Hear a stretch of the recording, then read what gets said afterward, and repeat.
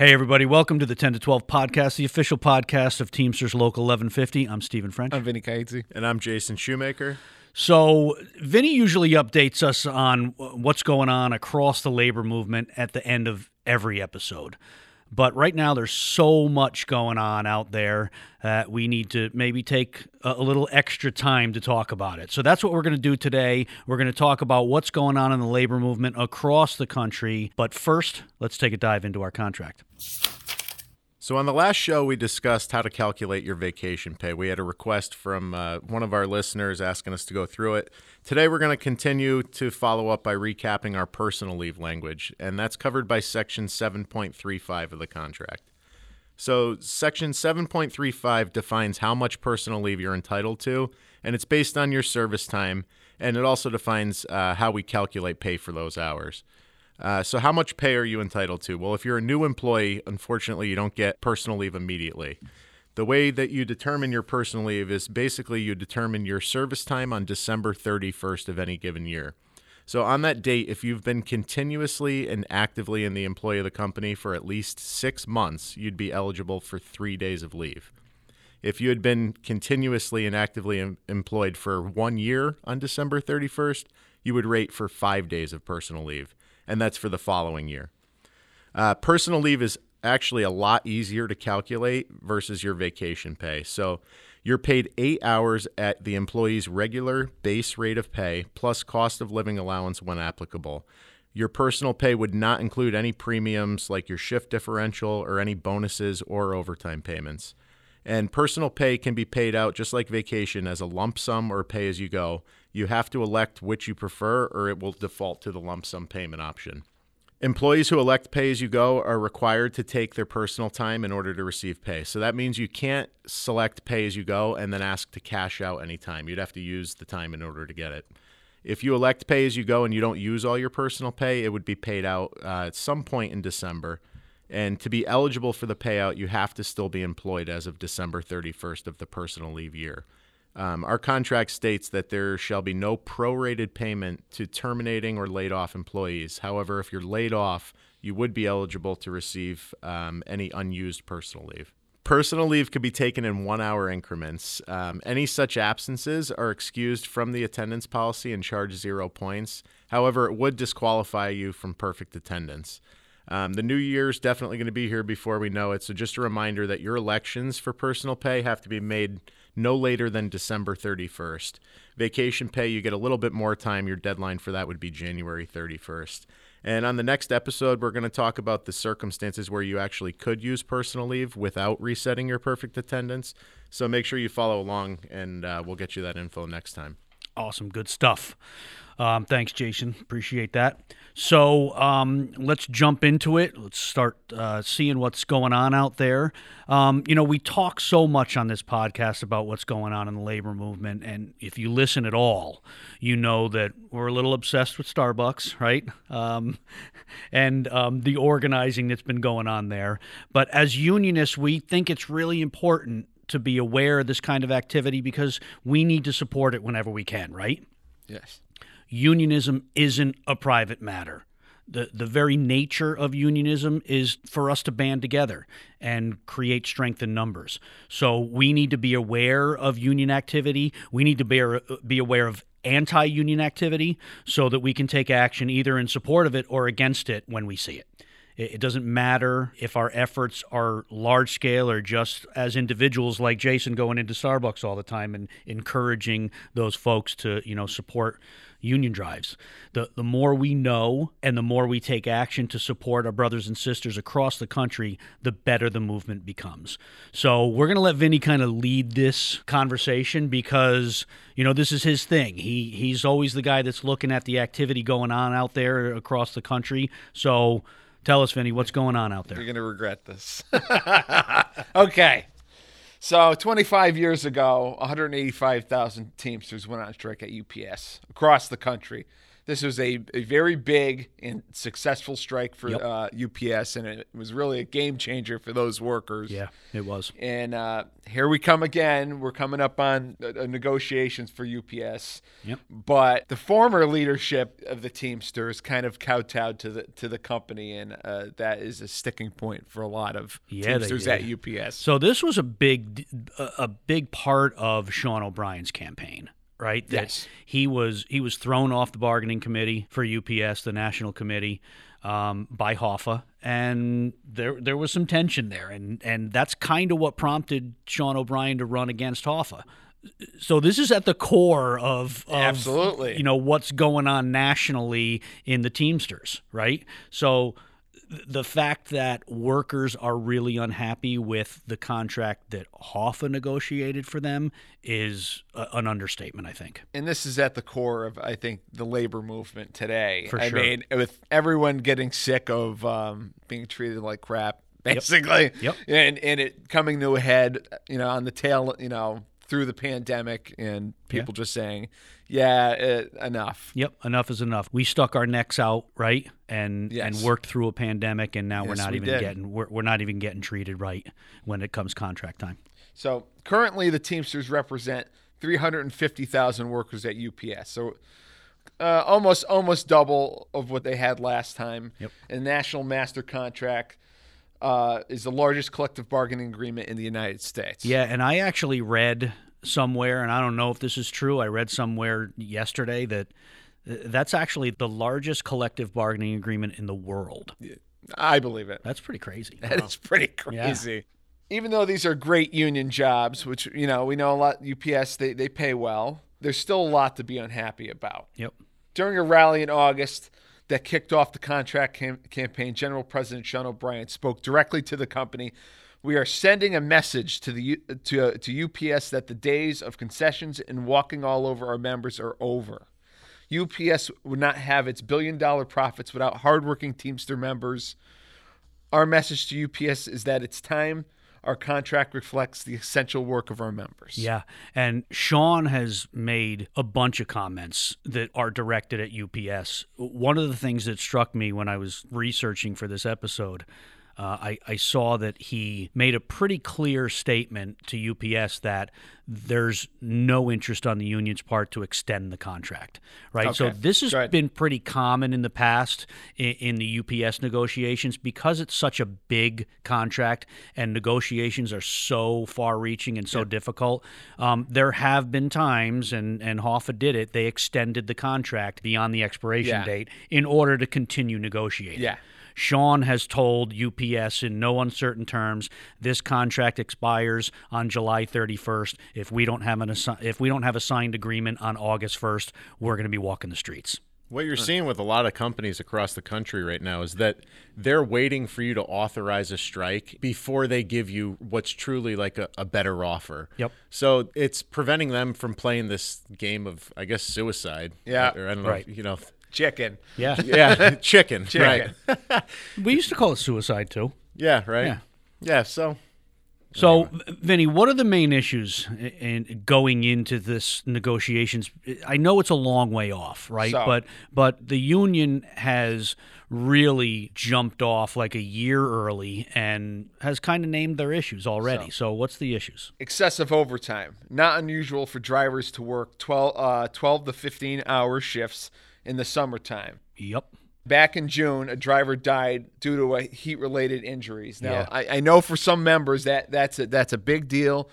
Their trucks don't have AC. I mean, it's a brown truck. In the summertime, the sun beats on it. It gets to upwards of 130 degrees Fahrenheit. And you even had a couple members bake cookies in the back of their truck, which is ridiculous to me. One of the business agents somewhere working at UPS called the trucks, what did he call them? He called them mobile crock pots or something like that. Rolling crock pots or something. They're so hot you can cook in them. The other thing people don't think about is depending on how much they pack the back of these trucks. Yep. If they just put some boxes in, leave a nice aisleway for them to get through and work through, and everything's organized, then these guys can spend, minimal amount of time in the truck. But that's not what happens. No. These trucks are packed to the gills, Yep. and they're fighting in the back of a 140-degree truck Right. trying to find the box they need. And they're not even, And it's just to make the money a little extra profit off yeah. each driver's back. it's all about getting those deliveries done, right?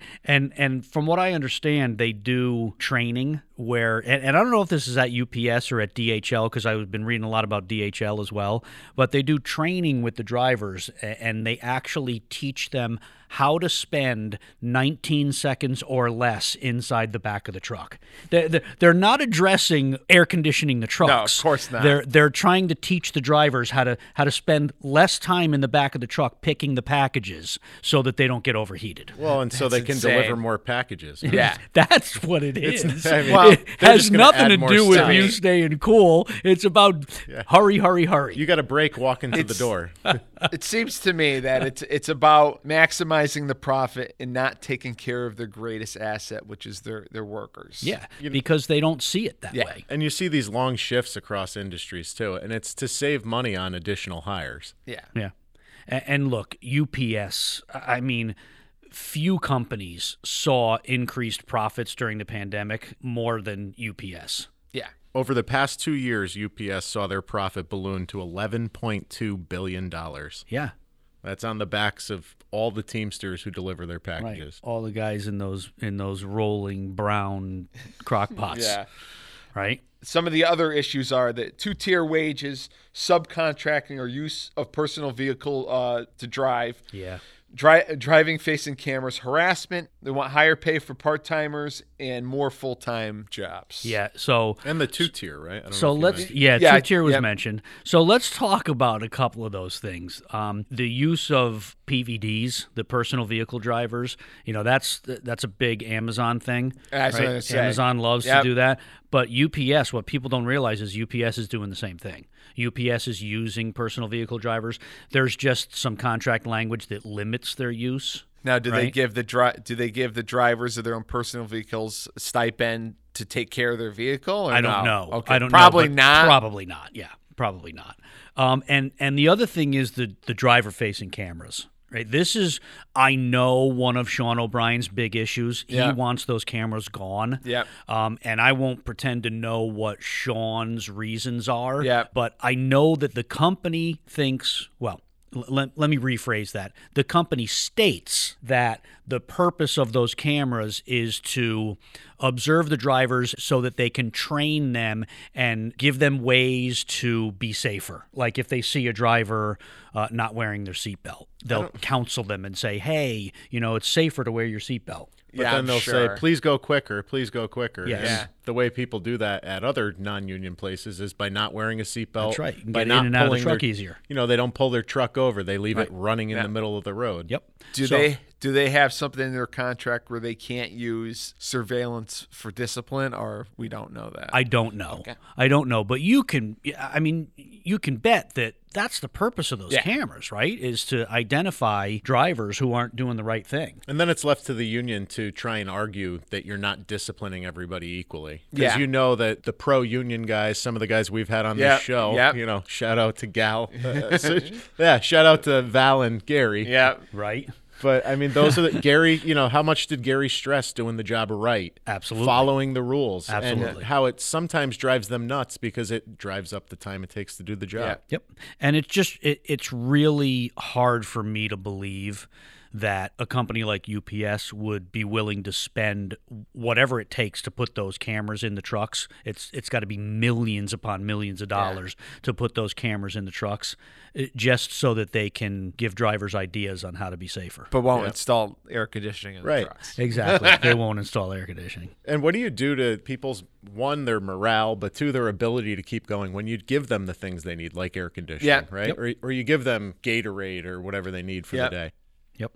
So Sean is being pretty clear, I think, to UPS and to his members who work at UPS that, listen, it's time to save your money because we're heading down the road for going on strike. Right? I mean, he's pretty much said that right now, as he sees it, we're headed for a strike at UPS, a national strike. I think it's definitely worth noting that the CEO, Carol Tomey, makes 600 times the average worker. 600? 600. Wow. Well, she probably works 600 times harder. Oh, I'm sure. I'm sure she doesn't. There's no doubt that she does. Now think about when she wastes 10 minutes of time. Right? Yeah, how Right. much is that? She could have air conditioned all the trucks. Yeah. Thanks, She could have Carol. signed a check that air conditions all the trucks. Yep. That's so funny. 600 times. What is her salary? Do we know? Oh, we could get it. It doesn't matter. She makes 600 times. The average UPS worker, and folks, UPS workers are Teamsters. Yeah. So they're making They do pretty well. good money. Yeah, that's a good right? union wage. Yeah, Yeah, it's a good union they're wage. earning a good union wage, so she makes a lot of money. So again, Sean has made it clear we're going to get a contract by July 31st, or we're going to be hitting the pavement. I think that was exactly what he said. What a glorious strike that would be. Yeah, it would will be be. massive, right? 350,000 people going on strike and scabs driving trucks.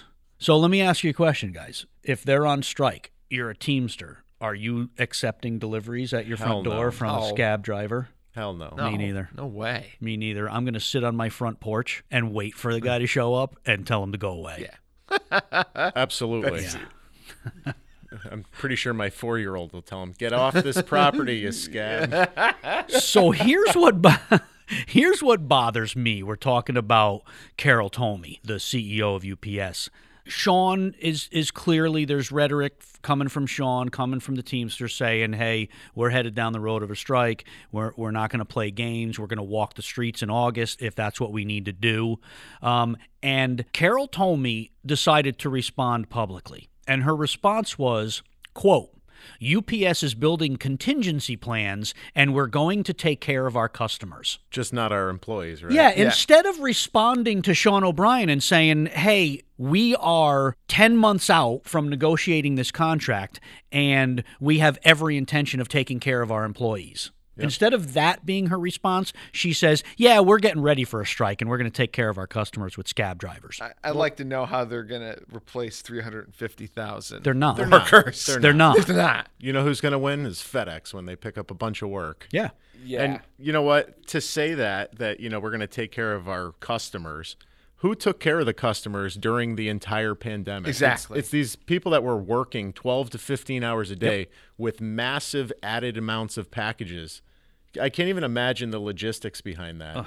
And the pressure. But they don't see it that way, No. right? They see it, a person like Carol Tomey sees it as, I took care of my customers. Yeah, she took care of herself. Right. And the rest of her board. Yeah. Yeah, of course. Right. And that's why they're so obsessed, these CEOs, with maximizing stock prices, is because they tie their compensation to it. I don't know about her case. This is corporate America's MO. Yep. Yeah.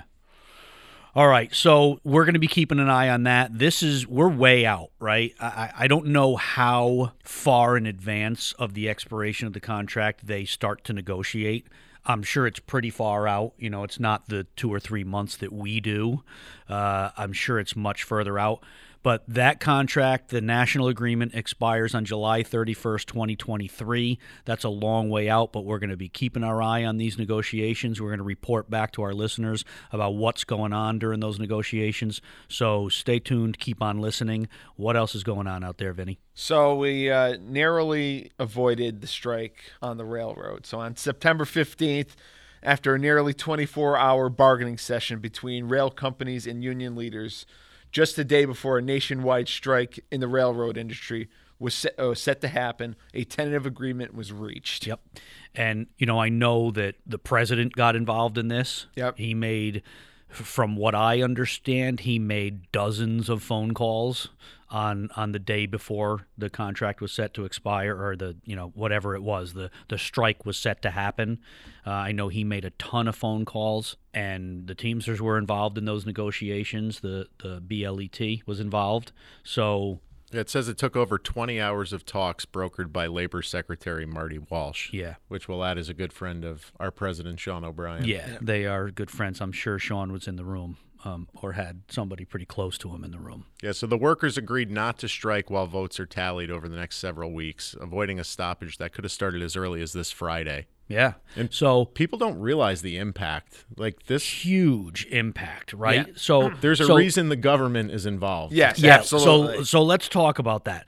30% of America's freight is moved by rail, right? And we're talking about a time right now where supply chains are already broken, right? So Yes, that's a exactly. problem already. And to add to that the trains are going to stop moving, pretty devastating. And People movers too. And inflation. When you factor Yeah. not just logistics, but inflation already has costs so high that when you then add in this additional cost, it would truly really hurt people. Yeah, there was a lot of incentive to avoid this strike. Over 12 million commuters per day ride trains to work, and that was going to shut down. I know that right the day before the settlement was agreed to, Amtrak announced that they were shutting down pretty much their entire national service because of the strike. So it could have been really bad. Hazardous materials that are transported by rail, chemicals that are used in water treatment plants is one thing that I read about. Those are all moved by rail. Can you imagine shutting down our water treatment plants? I mean, what's going on in Mississippi right now? It could be a national problem, Yes. right? Public health problem. So, Vinny, what were the main issues of contention? One of the biggest main issues is over sick time policies. Yeah. Employers said that the workers get plenty of time off, but the workers are saying otherwise. Yeah. So one thing that I read about this was that the workers actually don't even work on schedules. They're not even scheduled, like we are. I work Monday through Friday from this hour to this hour. These people are working whenever they're called into work. Right. That's their schedule. They're on call all the time. 24/7. Yeah. That's crazy. Yep. It is I crazy. couldn't even To the point imagine. that they can't even get proper medical care in some cases. Exactly. And I think that's what that was a major sticking point. It was, being able to take time off to go to the doctor. It's crazy when people aren't, so upset about wages and the focus is, hey, I need the time just to take care of my body. Yep, exactly. And listen, these folks make pretty good money, right? But they are getting 24% pay raises in this contract. That's And keep in mind what they're doing. These are skilled people that are performing a critical task for our national security and our economy. Yep. I mean, let's face it, this is not an industry where you can just hire scabs and have them, I can't drive a train. Exactly. I don't know if you can, but I can't. I don't think I can. So they got their, well, what else was in contention? Well, the agreement is retroactive to 2020 and includes a $5,000 bonus. And what you mentioned, the 24% pay raise. Yep. More paid time off each year. Yeah, they actually got an extra holiday, I think. There's an immediate pay raise of 14.1%, which anytime there's a big pay raise, we always remind people you have to factor in how much were people underpaid exactly. that they were able to achieve that. That's not just us, as workers fleecing companies. That's them making up many years of beating up workers and not giving what's deserved. I think the reason for that is if you look at this, Vinny just mentioned it, it's retroactive to 2020, which tells me that the original contract expired 2 years ago. Yeah, so they had been working on it. They were working on an extended contract. They were working with no contract. I believe for 3 years, and they've gone 3 years without a raise. Yeah, so that's what that is. Yeah. That's making up for the raise that they didn't get 3 years ago and 2 years ago and a year ago. So, it's pretty well deserved. Actually, and kudos to the unions for allowing these companies to extend that contract for 3 years, to get no raises for 3 years and not shut down the country for 3 years. So 12 unions represent this workforce. Only 2 of the 12, which represents less than 10% of the workforce, are known to have ratified new contracts with the freight railways. Yeah. So I want to say, and there's no evidence other than me paying attention to what Sean O'Brien's been saying since he took office, I have to believe that the Teamsters had a lot to do with this. Yeah. Because I think the Teamsters represent 60,000 of these workers that are represented here. Wow. Yeah, didn't realize it was that high. 60,000. The Brotherhood of Locomotive Engineers and Trainmen is a division of the Teamsters, and you have to believe that Sean had a lot to do with this, right? Yeah. I mean, his whole philosophy of we're not going to take this anymore and we're going to go on strike if we need to go on strike against small companies and big companies. You have to think that he kind of drew a line in the sand and said, enough is enough. I'm not letting my guys work under a 3-year-old expired contract anymore. So that's good stuff. I think that the changes to the attendance policies that are in this new deal that the workers were looking for, these changes, they make it easier to take time off for doctor appointments, makes allowances for absences due to surgeries and hospitalizations. This is stuff that these folks struggled with over the years because – again, they're not on a schedule. You can't schedule a surgery for, when you're not scheduled to work. Yeah. Because you're never not scheduled to work. And think about the quality of your time off when you know that at any minute the phone could ring and you're required to run into work. Yep. That's crazy. It is crazy. How far can you go from your job, right? You have to stay within a reasonable distance so that you can run in if you're called in. Yep. That's a foreign concept to me, but it's how they live. And quite frankly, I think they should be compensated for that, right? Absolutely. Their wages should be high, not only because they're skilled workers, but because of that. So listen, the railroad companies clearly caved on this one. They tried to take a stand, and they caved on it. And I think it's a perfect example of the power of strong union representation. Yep, absolutely. And a strong union that's committed to that process, right? Committed to the collective bargaining process. One of the people on strike, I want to share this, wrote, about 50% of railroaders are on call 24/7 unless they're on personal time or already at work. We don't have a schedule. There isn't one. We are on call. After 16 years, I get 3 weeks vacation and 9 personal days a year. That's it, about 30 days. And the railroad wants that to be scheduled time off. Wow. How do you schedule a funeral in October if it's only February? Schedule a wedding that hasn't been announced yet. Schedule to take your spouse to the doctor. Most people get 2 days a week off with 52 weeks a year. That's 104 days plus 2 weeks of vacation time. So that's about 118 days off for the year. This guy gets 30 days a year. It's insane. He writes, the railroad is trying its best to make us look like the bad guys here, but we're not. We just want to see our family and live a little. And this is a railroad. One of them is BNSF, I think is the name. It's owned by Warren Buffett. Yep. There isn't a money super problem. rich. No. That's pretty powerful, those words right there, because I agree. I'm always in support of the unions, but that tells you a lot, right? These are not the bad guys. Yeah. I mean, people like Warren Buffett, if he owns this company, should step in. I mean, this is pocket change to him. Yeah. And the way that unions are looking at it is that you have people like Warren Buffett and his rich friends here who own these railroads, which really are a small number of companies. And they're holding the supply chain hostage, trying to fleece these workers. Exactly. So don't get mad at the worker. Get mad at these companies who are, trying to hold hostage the whole country's needs over paying people fairly. Yeah. Yep. Over 3 years. Allowing dignity in a workforce. Exactly. Amen. What else, Vinny? Teamsters create Amazon division. So on September 13th, the Teamsters officially launched the Amazon division. Randy Corrigan, principal officer of Local 1932 in San Bernardino, California, has been named the director of this new division. Cool. Yeah, I read Sean O'Brien's statement when they announced this, and listen, everybody saw this coming, right? This was inevitable. This is not a surprise. It's just an announcement of something that we knew was coming. But obviously, Sean takes the opportunity to make a public statement, and in his announcement, he said, "For 120 years, the Teamsters have proudly and ferociously protected transportation, logistics, and delivery workers, and we refuse to allow Amazon to continue to abuse and disrespect the more than 1 million Americans it employs. The Teamsters are best positioned to coordinate and secure guaranteed protections for these workers, and Amazon knows it. Our new division affords a nationwide network of resources to all Amazon workers behind the wheel of any truck or hard at work in any facility to strategize with the union, mobilize in their communities, and succeed together." Awesome. That's pretty awesome. I got goosebumps reading that. right? I mean, he's talking directly to Amazon workers, saying It's we're time.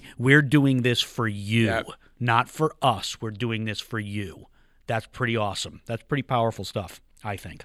Amazon employs 1/3 of all warehouse workers in America, but is responsible for half of the workplace injuries in that sector. That's crazy.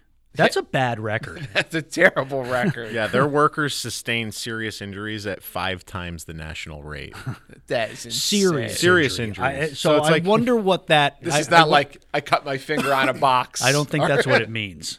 I think it means I fell off the scaffolding and broke my arm. Yes. Yeah, their injury rate at Amazon facilities are nearly 80% higher than all other employers in the warehousing industry. Wow. And that's actually, I think, a goal for Sean O'Brien that he stated during his campaign was Yeah, to he did. drastically improve that. Yeah, he absolutely did. So, this is Sean and his entire leadership team just, they're following through on a campaign promise that this is what we're doing. And in fairness to these companies, it's probably true. There's times where unionized workforces do cost you profits. It's when you're going to risk employees' life and limb to create more profits for your shareholders. Yep. And listen, we've talked about it on this podcast before that unionized companies are more productive than non-union companies. There have been way too many studies to debate that, right? It's true. So, companies like Amazon, I don't think it's about productivity. I don't think it's about money. Control. I think it's just about control, right? Yep. It's about we don't want our workers really to have a say. Yeah. In what's going on. I mean, if they unionize at Amazon, they'll have to stop firing people via computer algorithm. Exactly. Right. But the computer can't fire our Yes. workers. Someone's got to show up to the grievance procedure. Yep. Exactly. It's funny, though, because we've talked about how they focus on churn and turning over employees. And one of their concerns is turning over so many employees that there isn't a supply of workers great enough.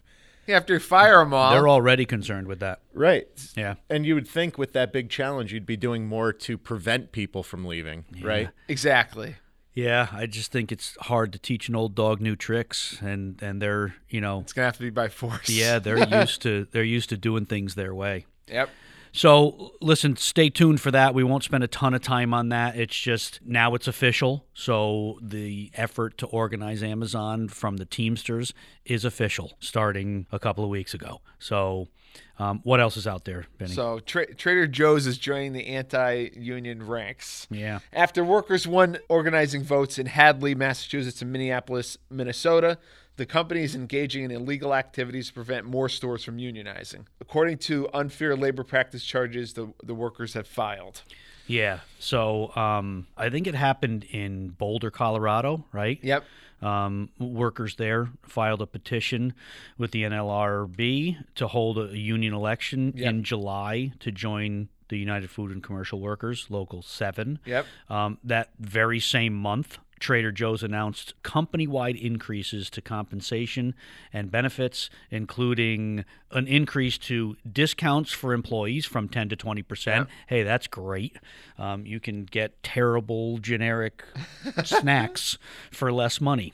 A $10 an hour premium pay for Sundays, not double time, right? $10 an hour premium pay, which might be double time at Trader Joe's. I'm not sure. An increase to paid time off and market rate pay adjustments, whatever that means, over complaints about pay disparities between longer-term employees and new hires. So they implemented these new benefits and pay increases right when workers started to unionize. Yes. What bothers me about Trader Joe's is that they market themselves as a progressive company. Yeah. But when their workers start organizing, everything changes. And that's so true because, and I think that's going to be a problem for them. Oh, I think so, reputationally. too. Absolutely. Because I think the vast majority of their customers are liberal-minded folks who believe in unions, right?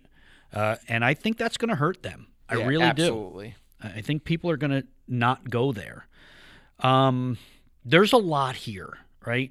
To kind of dovetail with what you just said, Vinny, Trader Joe's hired Littler Mendelson. and they are a notorious anti-union law firm. They're one of those union avoidance firms, right? So this is the same firm that Starbucks hired. And so Trader Joe's is just falling in line with the rest of the corporate giants. Yep, exactly. Right? And they're doing exactly what we would expect them to do. But their customers are going to be really, they're going to be bothered by that. Seems like Trader Joe's is being a little bit more subtle with it. So rather than only give the additional benefits to non-union workers like Starbucks, they did it for everybody. Yep. But they're also doing a lot of anti-union retaliatory things like changing the shifts of union-supporting workers, making anti-union buttons, leaving them in the workers' break areas. That's awesome. And not awesome. I don't mean that in the truest sense of the word. That's just, it's ridiculous. So the union came right out and said that these new benefits and pay hikes and all that stuff are absolutely meant to discourage unionization, right? They're meant to say, so workers will say, oh, hey, the company's not so bad. I'm going to vote no for the union. What I want to see is the workers say, you know what, we'll take those benefits and we're going to vote for this union even harder. Yeah. Well, like all grocery stores, during the pandemic, these people were viewed as very critical, essential employees. Oh, yeah. And at the time, Trader Joe's was giving them a $2 per hour raise. And they ended up cutting that $2 per hour raise when they deemed the pandemic was over. Right. And then they went and cut retirement benefits as well. So it's like, why don't you just go and cut benefits later to pay for what you just gave out as an additional $2? And listen, they can do that anytime they want, right? There's no union contract here. So these benefits that they just instituted, right, that they just implemented, they can take them away anytime they want. Yep. So there's a worker at the Boulder, Colorado store. Her name is Aspen McKenzie. I think she said it best. She said, and this is a quote, "It's a shallow attempt to discourage people from unionizing by trying to make them feel like their employer is actually taking care of them. But none of this is secured, and they can take it away whenever they want. If they really care that much about us, they'd be paying us a lot more rather than paying a bunch of union-busting lawyers to feed lines to our management team." Exactly. That's awesome. That is awesome. I've heard statements from other employees, too, that just basically say that in the past, this was a pro-worker company. Yeah, and it seems like those values eroded drastically over time. Because they got big, and they got rich, and they got greedy. Yep. And that's what they all do. It's just, anyone out there that thinks that their employer is treating them right because they care about them, I have a hard time believing it. I agree. Yeah. I think there are very few companies out there that treat their workers the right way because it's the right thing to do. Yeah, and that takes us to our next woke brand, which is Starbucks. Yeah. What's going on a year later, Vinny, at Starbucks? So they Starbucks started expanding benefits just like Trader Joe's as a way to thwart the union drive. The only difference is they're only extending it to the stores who aren't unionizing currently, which is illegal. Right. Yeah, it's illegal, but they're trying to paint it as they can't. Oh, we can't do that. We can't do it, right? Yeah. We can't implement these new benefits at unionized stores because we need the approval of the union, which is a lie, right? It's a diversionary tactic because they don't need the approval of the union. And this is me saying this, and I'm kind of choking on my words, but the bottom line is they don't have a contract with the union yet. Yeah. Well, and I'm pretty sure the union came out and was like, sure, go ahead. Yeah. Give all the benefits. Thank you. Give it to us. Yeah. And they said, no, we can't without your permission. We're giving you our permission. Yeah, but we can't without your permission. My numbers are a little bit old, but as of September 1st, 233 Starbucks stores had voted to unionize since late last year. Awesome. Only 3 of those had made it to a bargaining table. Right. 3 of them are bargaining. None have a contract. I was just going to say the NLRB actually just ruled against Starbucks, saying it illegally withheld pay and benefits from workers at hundreds of unionizing stores. It then was telling Starbucks that they needed to pay back 100% of the denied benefits, and they wanted the CEO, Howard Schultz, who's since left the company, to record a video admitting the illegal action. That's awesome. He's good at recording videos, too. He does that all the time. Yeah, he is. So, like you said, Jason, 3 stores have gone into negotiations. 2 in Buffalo, New York, and 1 in Mesa, Arizona. None have signed a collective bargaining agreement yet, and the union says that Starbucks is using all kinds of delay tactics to avoid negotiating.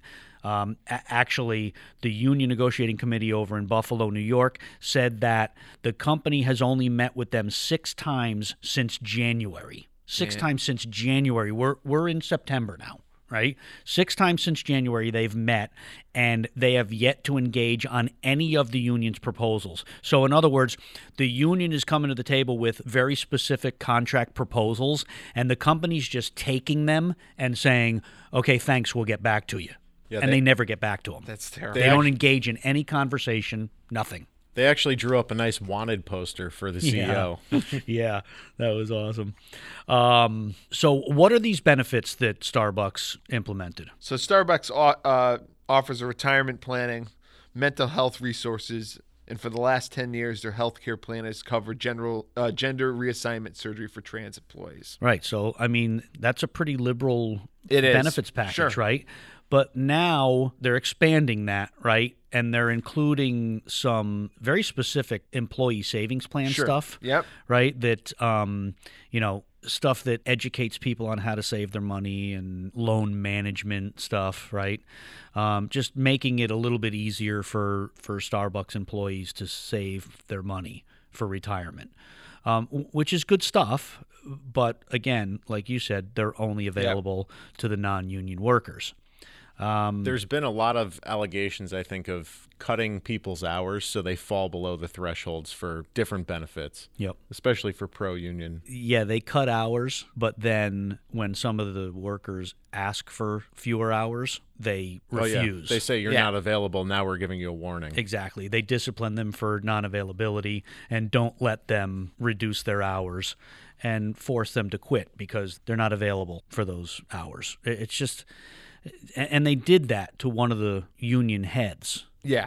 They did that to one of the union leaders in, I want to say, in Colorado. Not to mention the 7 they fired in Memphis. Yep. Yeah. They all got their jobs And they back. got their job back, yeah. Yeah. But it just, it leaves a bad taste in everybody's mouth. They're playing dirty pool, and it's not cool. So shame on Starbucks. Well, and luckily these employees got their jobs back thanks to a stronger NLRB than we've had in many years. Exactly. That's something that we have to keep trying to make advances in. Absolutely. Right.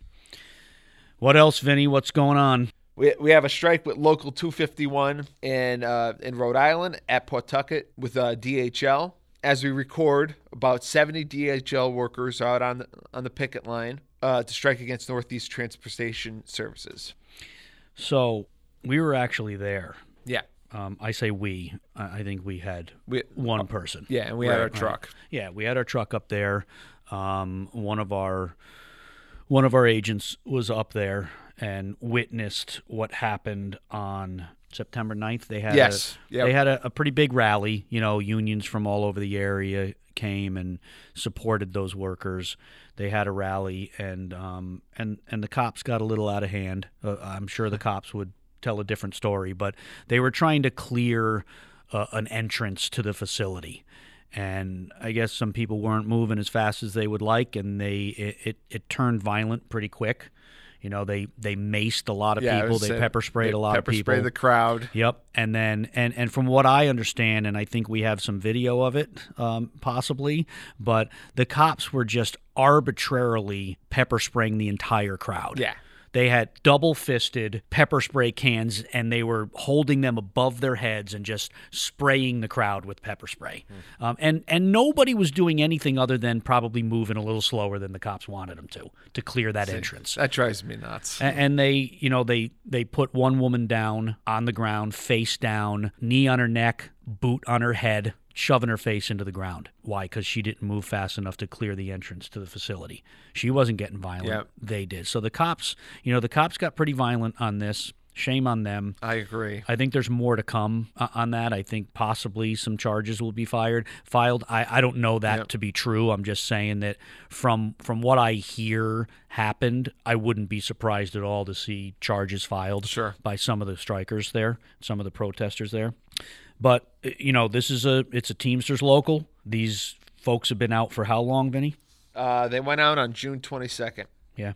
June 22nd, they went out. Their issues are wages, retirement benefits, affordable health care, Yep. and safety. Yeah, so they cited some safety stuff, but here's the thing that bugs me, right? And I'm sure you guys read the same thing when you did your research.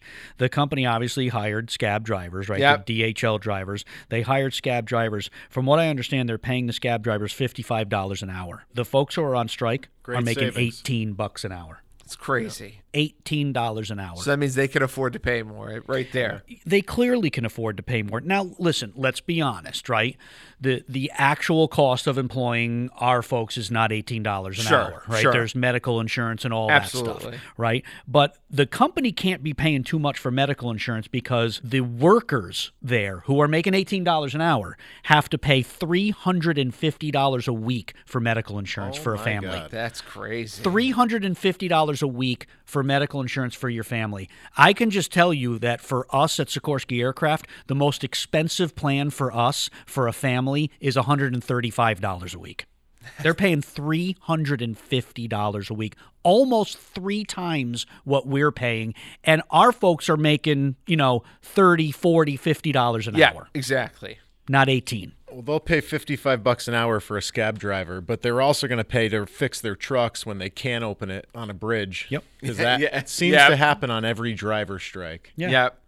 It's just, I'm kind of tired of these big companies doing this stuff. Yep. It's disgusting the way they treat their workers. These drivers are being asked to drive 250 miles a day on top of the stops that they already make. So do the math on that, right? If you're driving a truck, 250 miles has to take you minimum, and this is if you're driving fast, minimum 5 hours.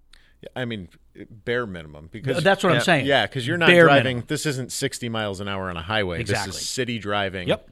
With So- multiple stops to park. Right. So they have to be that just the on the road time has to be 7 hours. It has to be. Probably more, right? Some of these folks are driving from Pawtucket, Rhode Island to Provincetown in Massachusetts at the tip of Cape Cod. Yeah. That's crazy. So DHL's parent company, which employs almost, ready? 600,000 employees. Wild. 600,000 employees worldwide. They reported $23 billion in revenue in just the first quarter of this year. 3 months, they took in $23 billion. crazy. So I did a little bit of quick math. That's about $256 million a day. Yeah. How much would it cost to pay 100% of their health care? I would love to exactly. know. Per year, what would it cost? Right? Just You out couldn't put a of dent. 3 months worth of revenues, one day would pay for probably 10 years worth Yeah. of health care. Right. Sure. So they Right? won't give up a single day's profit for Nope. the employees that earn all of that profit. Nope. Again, disgusting. They say they can't afford it. That's obviously wrong. And then they have the cops strong arm strikers. Yeah. And that's something that I think unions need to have a coordinated effort to fight back I against, agree. right? I mean, freedom of information requests, you could get the body cam footage, and Yep. it'd be interesting to see. Yeah, Absolutely. it really would be. And listen, I don't know if the Pawtucket, Rhode Island cops are union, but if they are, Shame on you. it's not the union. It's not the police union. It's individual cops that are there on the front lines. Yeah, yes. And they're making the wrong choices. They're not treating people with respect.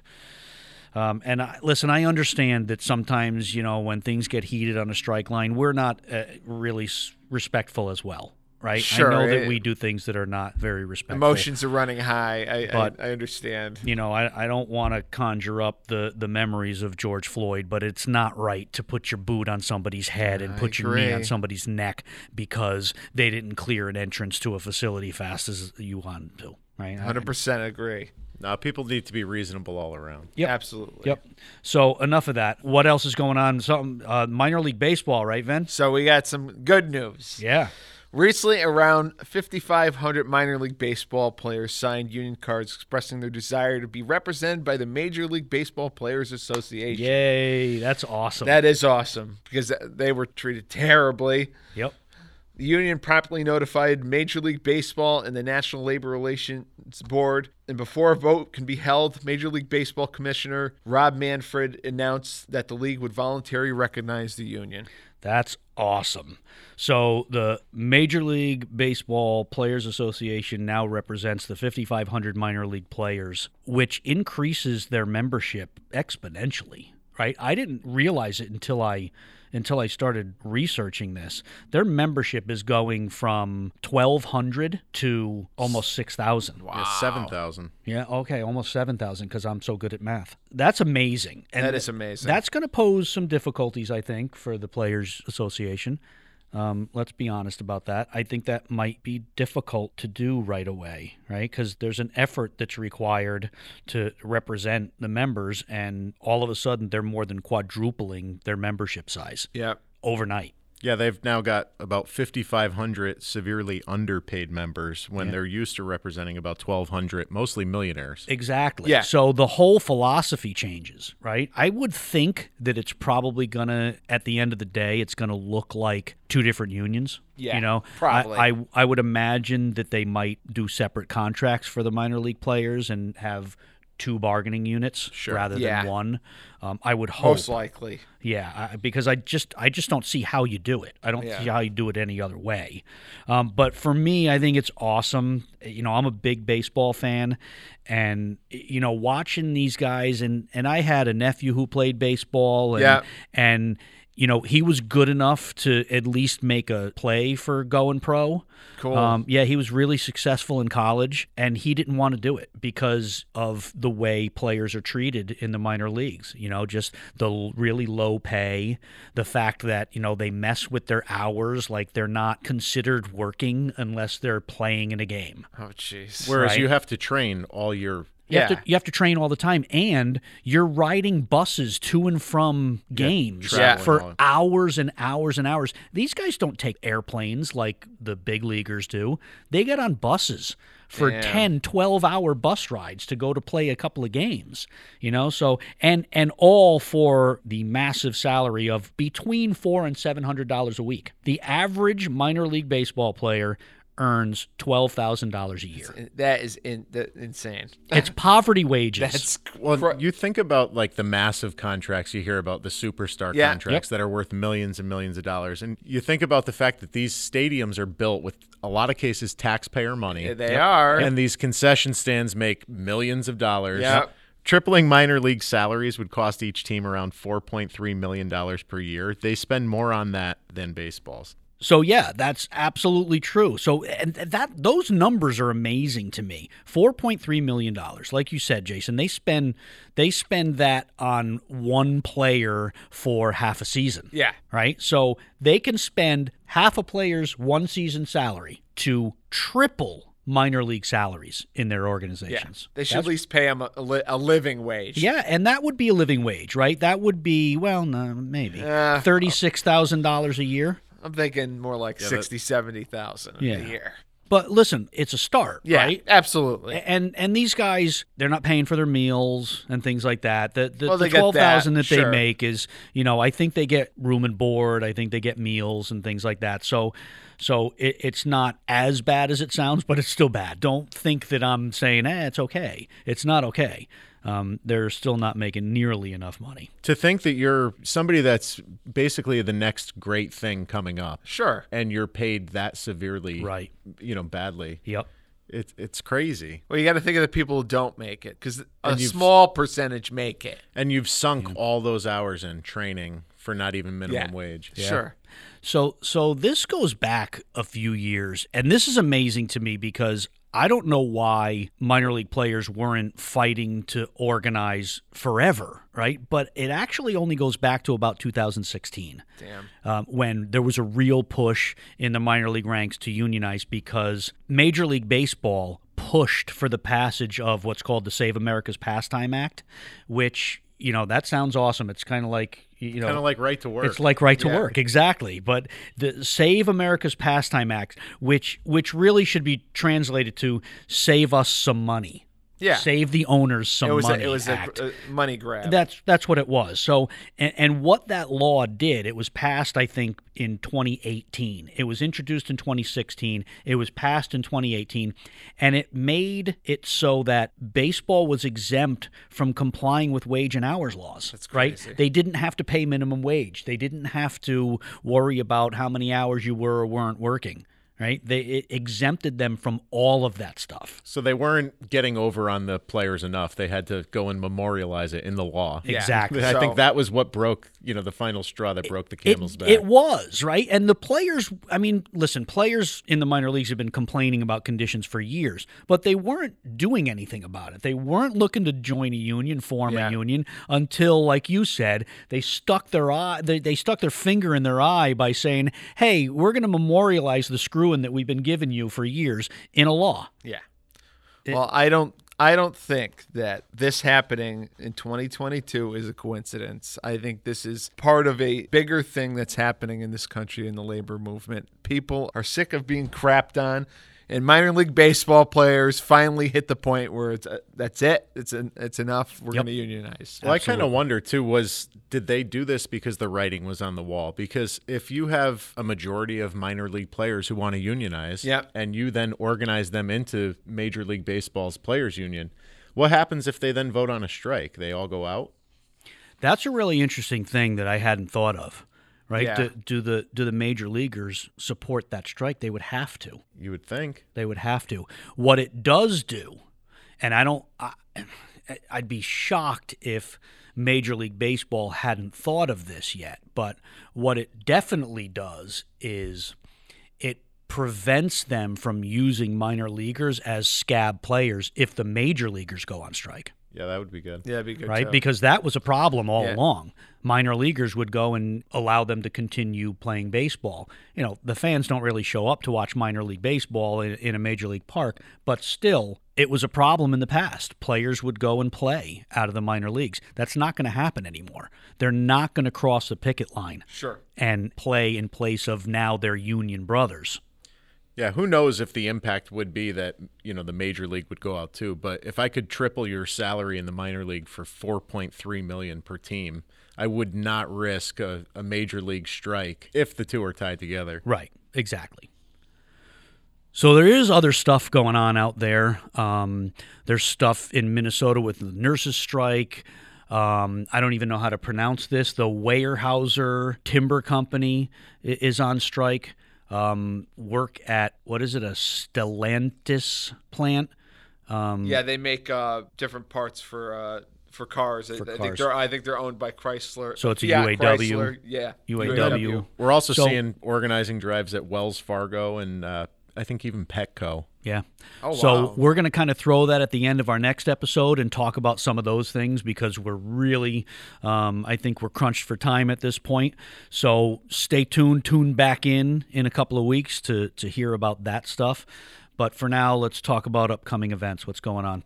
On October 19th, we're going to have our membership meeting down at Union Hall. It'll be at 1 o'clock and 4 o'clock. As always, we're going to have a food truck by Micro. Really good food, free to all the members. We have merchandise for sale, so make sure you come on down. I'm sure there's going to be contract updates. There's going to be, food and No question about it. Yeah, contract talks are probably starting in October, so that's definitely going to be a topic of conversation, I would imagine. So let's pack our union hall and ask questions and hear what's going on with contract negotiations.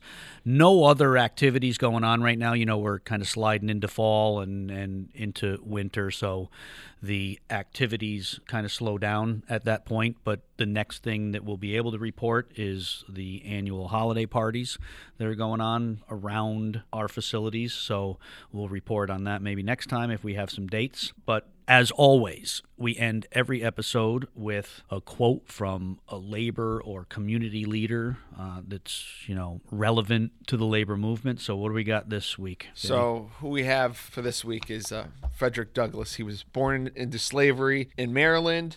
He was an eminent human rights leader and an anti-slavery movement leader, the first African-American citizen to hold a high U.S. government rank, advising presidents and lecturing on causes like women's rights. His quotes are, I picked two that I think really apply to today's podcast. Those who profess to favor freedom and yet deprecate agitation are men who want crops without plowing up the ground. They want rain without thunder and lightning. That's awesome. Love that. That's a good one.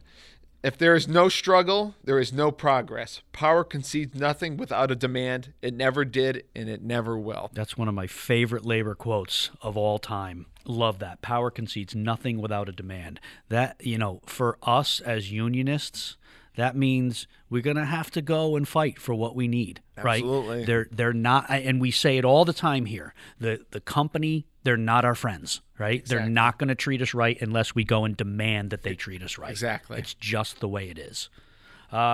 So good stuff, good conversation today. I think we all learned something. I hope you all out there listening learned something. As always, thank you for listening. Thanks for downloading. Thanks for following us. If you're not following us, shame on you. Go to Podbean and follow us today. Remember to email us. Tell us what you love about the podcast. Tell us what you hate about the podcast. But tell us something, okay? We want feedback from our listeners. Let us know what you think about it, good or bad. You can email us at comms@teamsters1150.org. That's COMMS at teamsters1150.org. And until next time, I'm Stephen French. I'm Benny Caizzi. And I'm Jason Shoemaker. We'll see you next time.